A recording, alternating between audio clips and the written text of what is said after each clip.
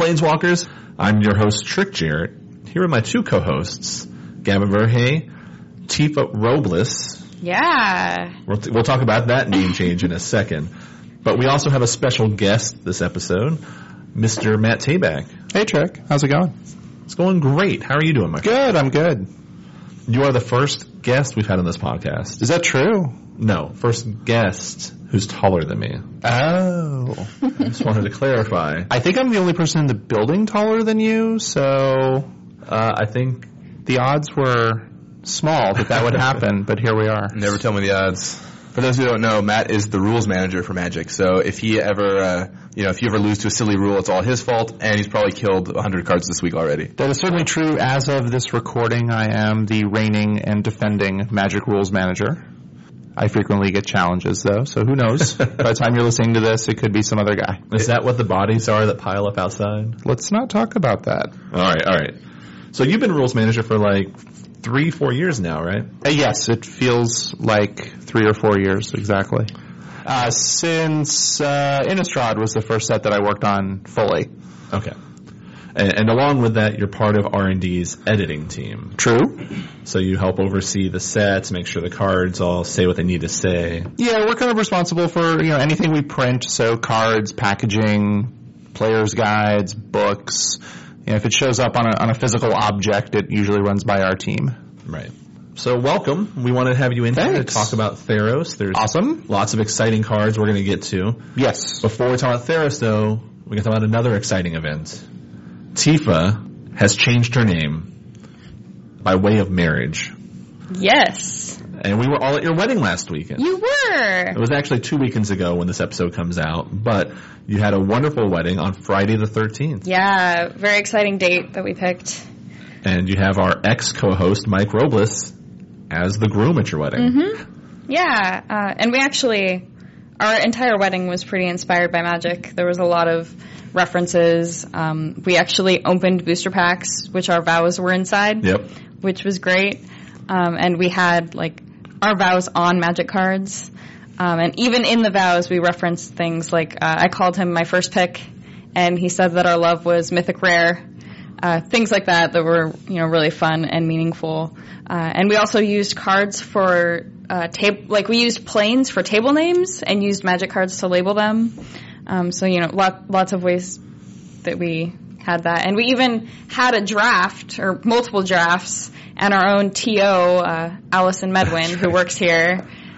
I'm sitting in the wedding, and I'm sitting in the viewing area for the wedding, and Allison comes in wearing TO outfit, like a black judge shirt. She was all dressed up, ready to run drafts. She had her judge shirt on. This is true. Yep. She was pretty excited. She said she finally had an excuse to wear her judge shirt to a wedding. Right. I mean, that's just one thing you can check off the list. That one is hard to get, let me tell you. I mean, unless there's a family member you don't like, it's going to be tricky to wear a judge shirt to a wedding. Yep. So, but it's very exciting. We wanted to have this episode recording today because you actually leave us for a week and a half for your honeymoon. Yeah, I'm going to London, and the pre-release is this weekend, which is great because I actually have the opportunity to spell sling at Eclectic Games in London, which I'm really excited for. I've talked to them a little bit and seen pictures of their store, and it looks like a great place to go play Magic. So given that you're traveling internationally, are you concerned about any language barriers you might encounter in London?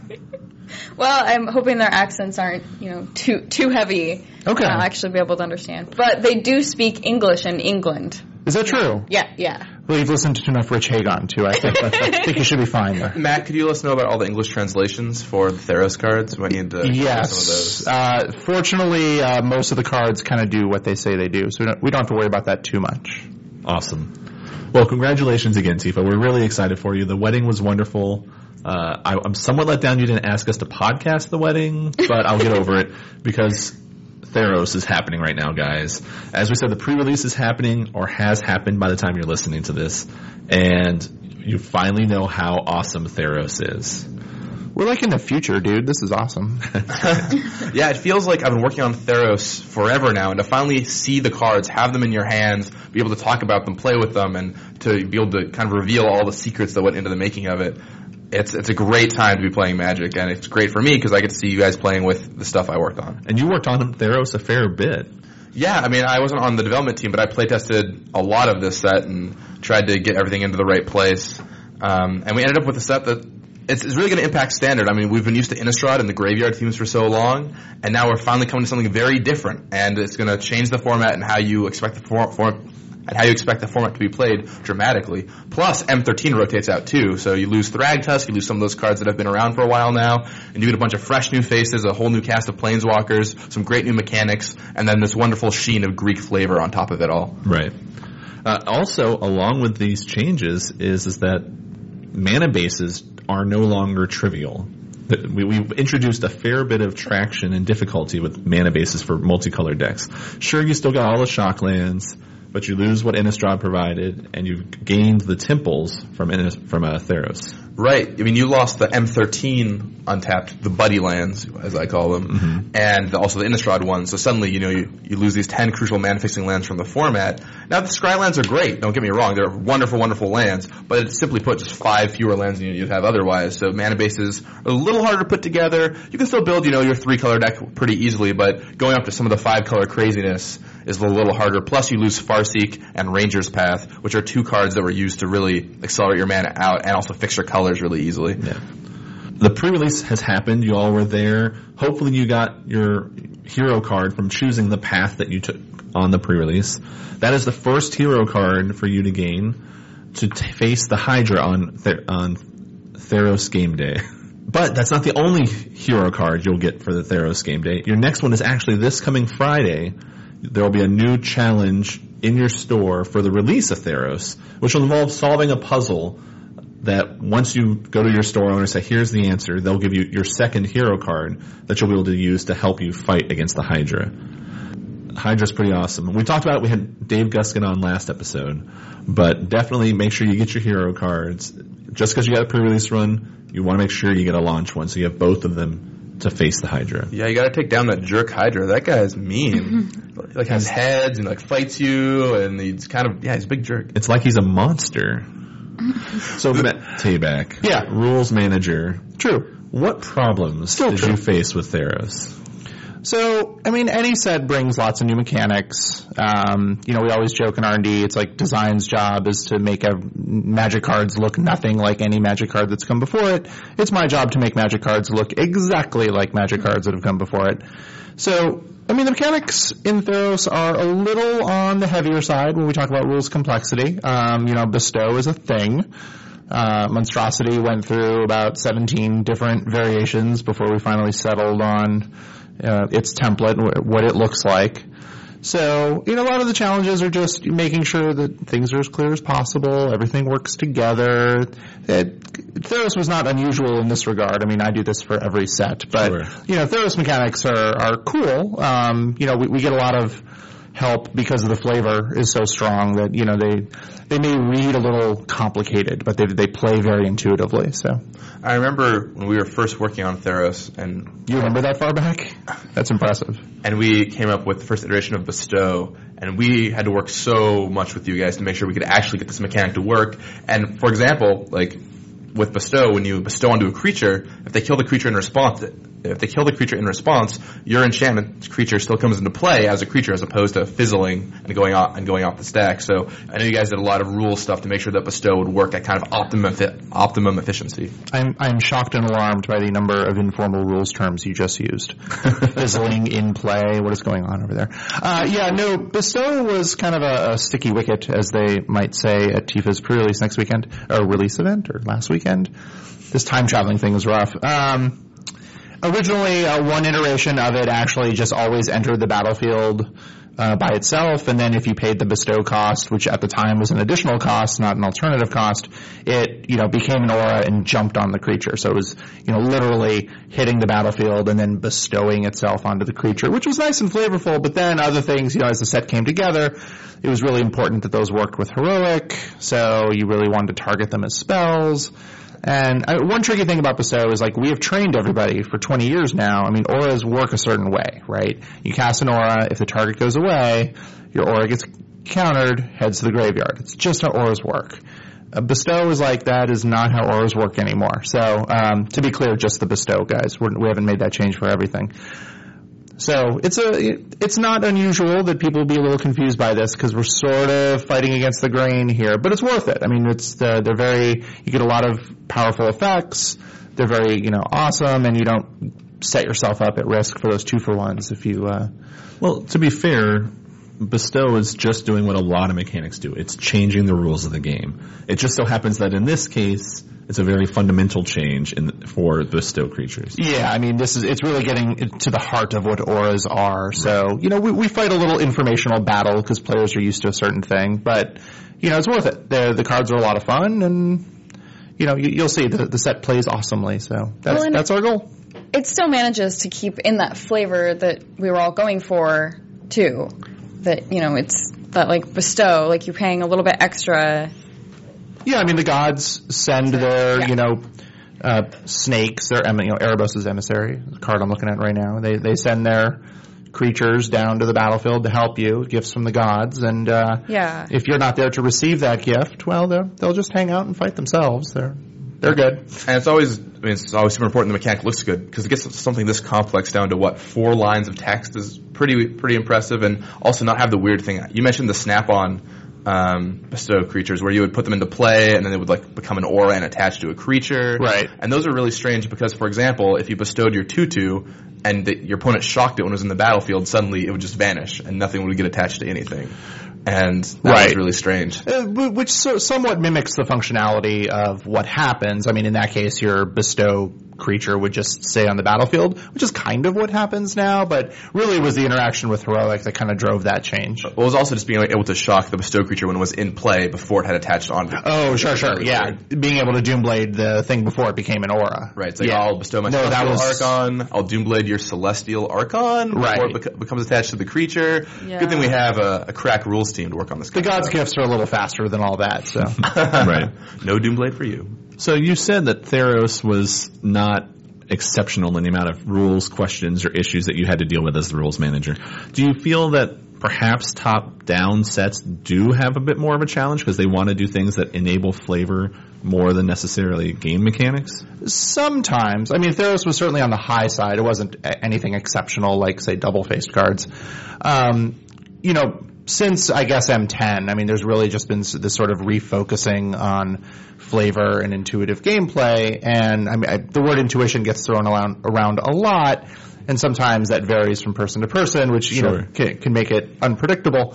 But we're really just trying to tell a story with each card, and it really works best when everything kind of informs that story. Rules text, reminder text, name, art, the flavor, the flavor text, the artist's name, that's very important. No, I'm kidding. Magic cards are best when they tell a cohesive story. So when working on these rules, we definitely take advantage of flavor aspects, but some of the things are weird, right? Like this is a gift from a Greek god. Maybe players don't really have familiarity with that, but we're sort of relying on kind of the cultural tropes and what they know. Well, I was able to be on the flavor text team this time around for cards, for card names and flavor. So I hope that helped you. And then even after the flavor text team, the creative writing team is done, it goes through editing and we always make changes and adjustments. Mm-hmm. So every person along the process believes the set is theirs. You talk to the designers, they're like, oh yeah, my set, blah, blah, blah. And development is like, oh yes, this was my set. No. Yeah, they're all wrong. It's editing, really. We're the last stop. So I think they're all our sets. It's the same for packaging too, because this set, normally I take a look at the packaging text that's written by the creative team before it goes to editing. This time around, I actually wrote it. Yeah. Other people on my team took a look at it, and then it went to editing. But I came up with the Release the Kraken name for one of our intro packs, which is maybe the thing I am most excited for all of the writing I've done for the set. Tying into that. No, and our writing team does a fantastic job. I mean, I will crow about the editing team all day, but the truth is we get a lot of good material handed to us. So yeah, they were great to work with. It was awesome to be able to explore that creative side of things. So, Matt, I can think of a few cards that might fit this bill, but which card in Theros do you think was the most complicated or you spent the most time trying to get right? Oh, let's see. So there are a few. One that leaps to mind immediately, of course, is Pelucranos World Eater. That mythic, massive Hydra. One of the face cards for the dual decks, Heroes versus Monsters. Yeah, so that was one of the challenges, actually. So it's appearing in Heroes versus Monsters, which of course is on a different schedule than Theros. So it was really important. We needed to nail this down a little bit earlier than we otherwise would have. So this card obviously had a lot of challenges. Its design name was Fight O Hydra, as I recall. Fight O Hydra. Correct.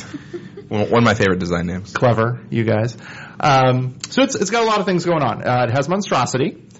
Even more than that, it has Monstrosity X, which is this whole new thing, Monstrosity X. It also has this other ability where it really wants to fight multiple creatures. But we decided long ago when we created the fight word, the rules term, that fighting would always be between two creatures. Right. It's a little ambiguous if you have a creature saying I'm fighting three creatures. Does that mean I distribute my damage? Do I deal my power to each of them? It was just a little confusing, so we decided not to go there and limit fight to one creature versus one creature. So Polukranos is, like I said, in the Heroes versus Monsters dual deck, so we're working on it early. And the thing we can't quite figure out, so it's got X, and it has this second ability that wants to refer to X. The rules don't play altogether nicely with that. Usually, that value of X can't, like, magically pass, because you're doing it at different times. You activate the Monstrosity ability, right. Monstrosity resolves, the ability triggers. By that time, the value of X is long forgotten. Sure. So, we, under most circumstances, we would have to work in the definition of what X is into that second ability, but it was way too long. If you look at Polukranos, it's quite a bit of text. So finally, I'm working on this problem, probably for about a week, just looking at different angles, different ways we can approach it. And it finally hit me, well, why don't we just make an exception for Monstrosity X in the rules? The magical thing about being rules manager, the thing you quickly realize, we can pretty much write the rules how we want to write them. So I wrote in an exception, and it works, and it's like you're the creator of the game or something like that. Yeah, it's snap my fingers and it worked. It was magical. So if you lose the Polukranos, blame Matt Tabak. You can email him at... No, man. I can't even tell you how many times I tried to kill that card as we went along. I submitted alternate designs. I was like, why don't we do this? And development was like, no, this card is awesome. It must be this way.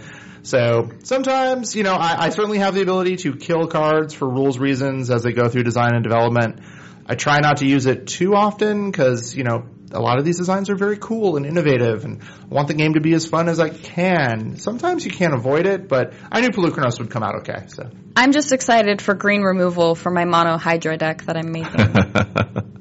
That's a fair excitement. I'm excited for it for my Carador All Creatures Commander deck. I'm excited to smash people with a 5/5 for 4 in Standard. Take that, enemy. Enemy of fun. Enemy of me winning. Fair enough. Your Polukranos is only 5/5? That's weak, dude. Until I untap, then I'm going to destroy all your mana elves and attack you for 7, and you're going to be so sad. Now we're delicious. Now we're talking. We've talked about Monstrosity. We've talked about Bestow. Let's talk a little about the gods. The gods went through a number of different changes in R&D, and they eventually landed on Legendary Enchantment Creature - God. And they all have Indestructible. We recently made a rules change for Indestructible. Did I have any play in Theros, or was that inspired by Theros? The change to Indestructible wasn't particularly inspired by Theros. Obviously, the gods have Indestructible, so the change was felt. But this was more just sort of a cleanup that we do as a matter of course. Just correcting some player confusion. I'm sorry I don't have any Theros specific stories that's all right. for you. Well, one story about the gods that I'm sure you could certainly relate with a little is when we first showed you the design for the gods that had them going into Nyx. Yes, this is true. Originally, you cast the gods, and if they were entering the battlefield from anywhere except Nyx, they would go into Nyx. We were all ready to create a new zone just for the gods called Nyx, which was incredibly flavorful, a little weird, a little unusual. We not a well we want to go to very often because you don't want to sit down to your commander game and here's Nyx and here's Alara and here's Innistrad and here's is it Steamworks and also here's my planner deck. Right. Let's play Archenemy. That sounds like a lot of fun. And before you know it, you're at all the tables of my wedding. Exactly.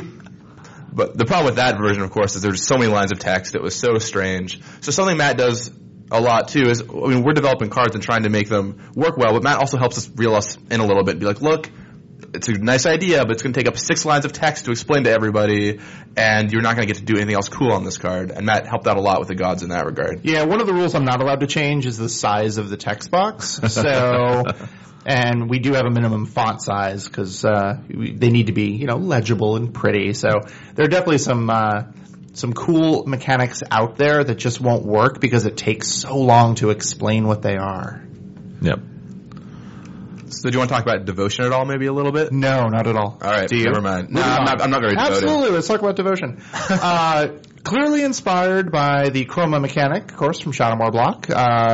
Devotion looks at the number of colored mana symbols of a certain color amongst the mana costs of permanents you control. So, whereas chroma kind of looked everywhere and looked for, into different zones, different locations, devotion is very clearly what you control on the battlefield. This is the mechanic I'm the most excited for. Really? Yeah, I really like playing monocolored decks. The recently married person loves devotion. That's adorable. The thing that's really fun about devotion for me is it totally changes how I look at every Magic card ever printed, because suddenly I might want to play with a white 2/2 instead of like a 1-white 2/2 with an ability, just because it has more mana symbols on it, which is crazy.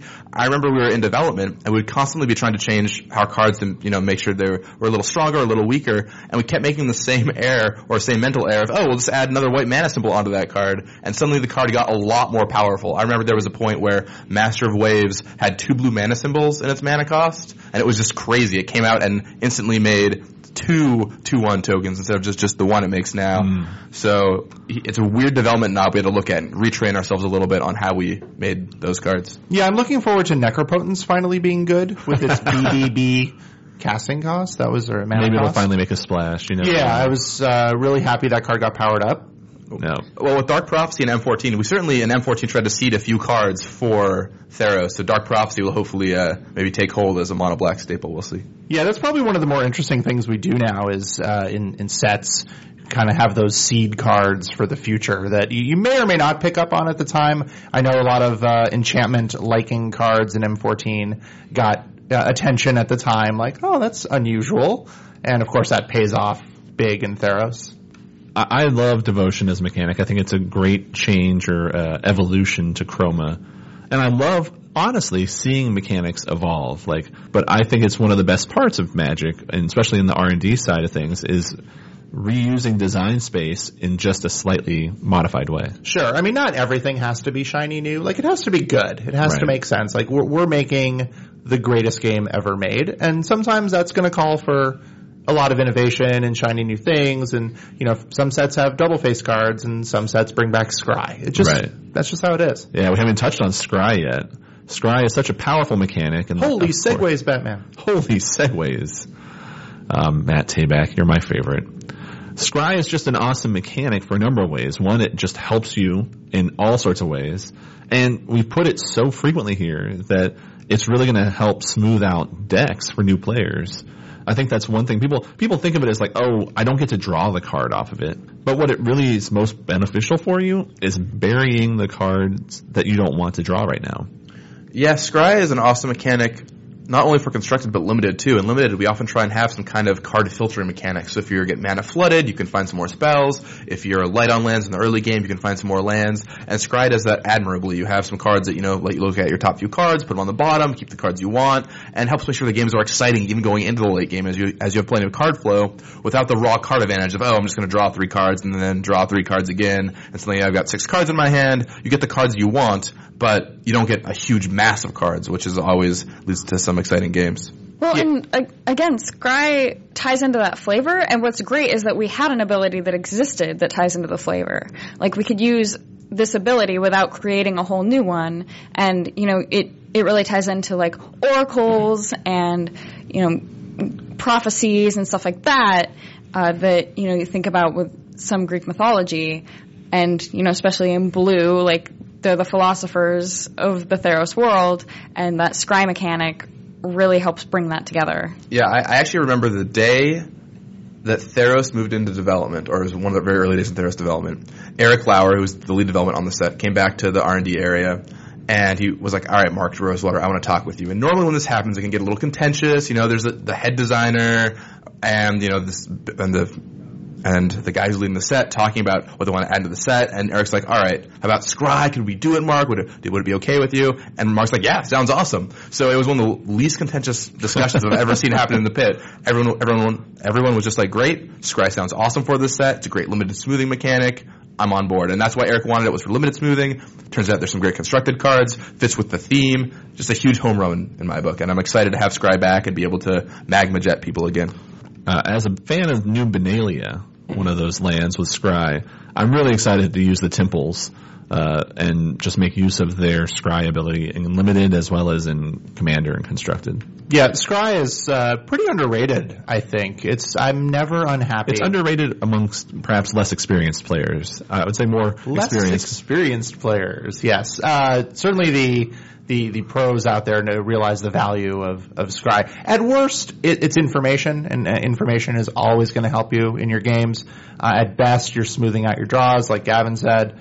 Scry is kind of just what I want to be doing all the time. There are more powerful things, drawing cards is better, but Scry is really awesome and really helps out. Well, that was a fun romp across Theros. We talked about all the different mechanics. Before we go, Matt, I wanted to ask you, not from a rules perspective, just as you personally, what is your favorite Magic card?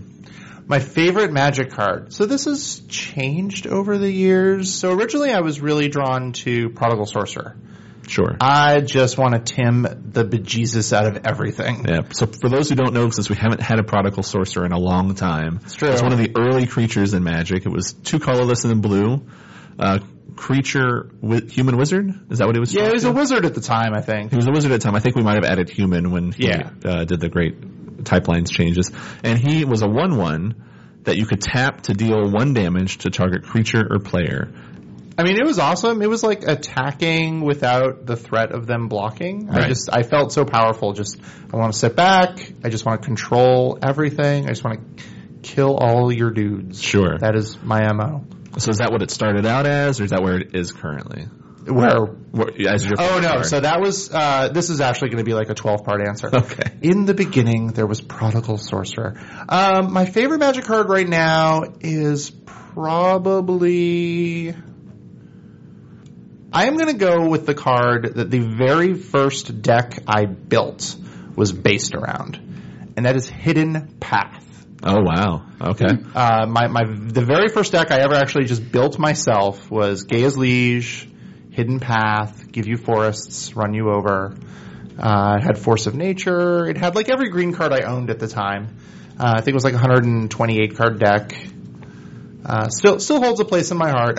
Second place, I was almost going to go with Spiny Starfish, another deck that I loved, the Salad Shooter deck. Sure. For those of you not familiar with Hidden Path. How could you not know what Hidden Path is? Because it's from the Dart. It's quadruple green and 2 colorless. Oh man, I should dig that deck out. It's even better. I can throw some devotion. You play Nylea and it's already online. And it has Forest Walk. How sweet is that? Yep. It's an enchantment that gives, and it's an enchantment, so it works also with Forest Oh my goodness. What a good choice. Green creatures have Forest Walk. Now this is all players have this. So if your opponent has green creatures, you're in trouble too. There's kind of a running theme with all my favorite cards in my decks. I don't like my attacking creatures being blocked. So Tim's, Prodigal Sorcerers let you kind of dodge combat altogether. Landwalk lets you cruise on by. I'm not a big fan of being blocked. I approve of your favorite 2 cards being blue and green because those really are the best colors to play together. Which is weird for me because I'm more of a Gruul guy. You would think I'd be Azorius, but wait, what are we talking about? Theros. Well, it has been great having you, Matt. We will definitely have you back on. I appreciate again. it. This was fun. Thanks to all of you for listening. You can find this episode and more on the Daily MTG website, dailymtg.com. I'm your host, Trick Jarrett. You can find me on Twitter, TrickMTG. Tifa Mayan. You can hit me up at Tabak Rules, TABAKRULES. See, it's funny because he's the rules manager, but he also rules. It's clever. And you can find me on Twitter at Gavin Verhey, just my first name and my last name together. Nice and original. All right. Thanks for listening, guys. We will be back in a couple of weeks with another episode. Until then, enjoy Theros. Enjoy your pre-release. Have fun. Send us stories. Peace out.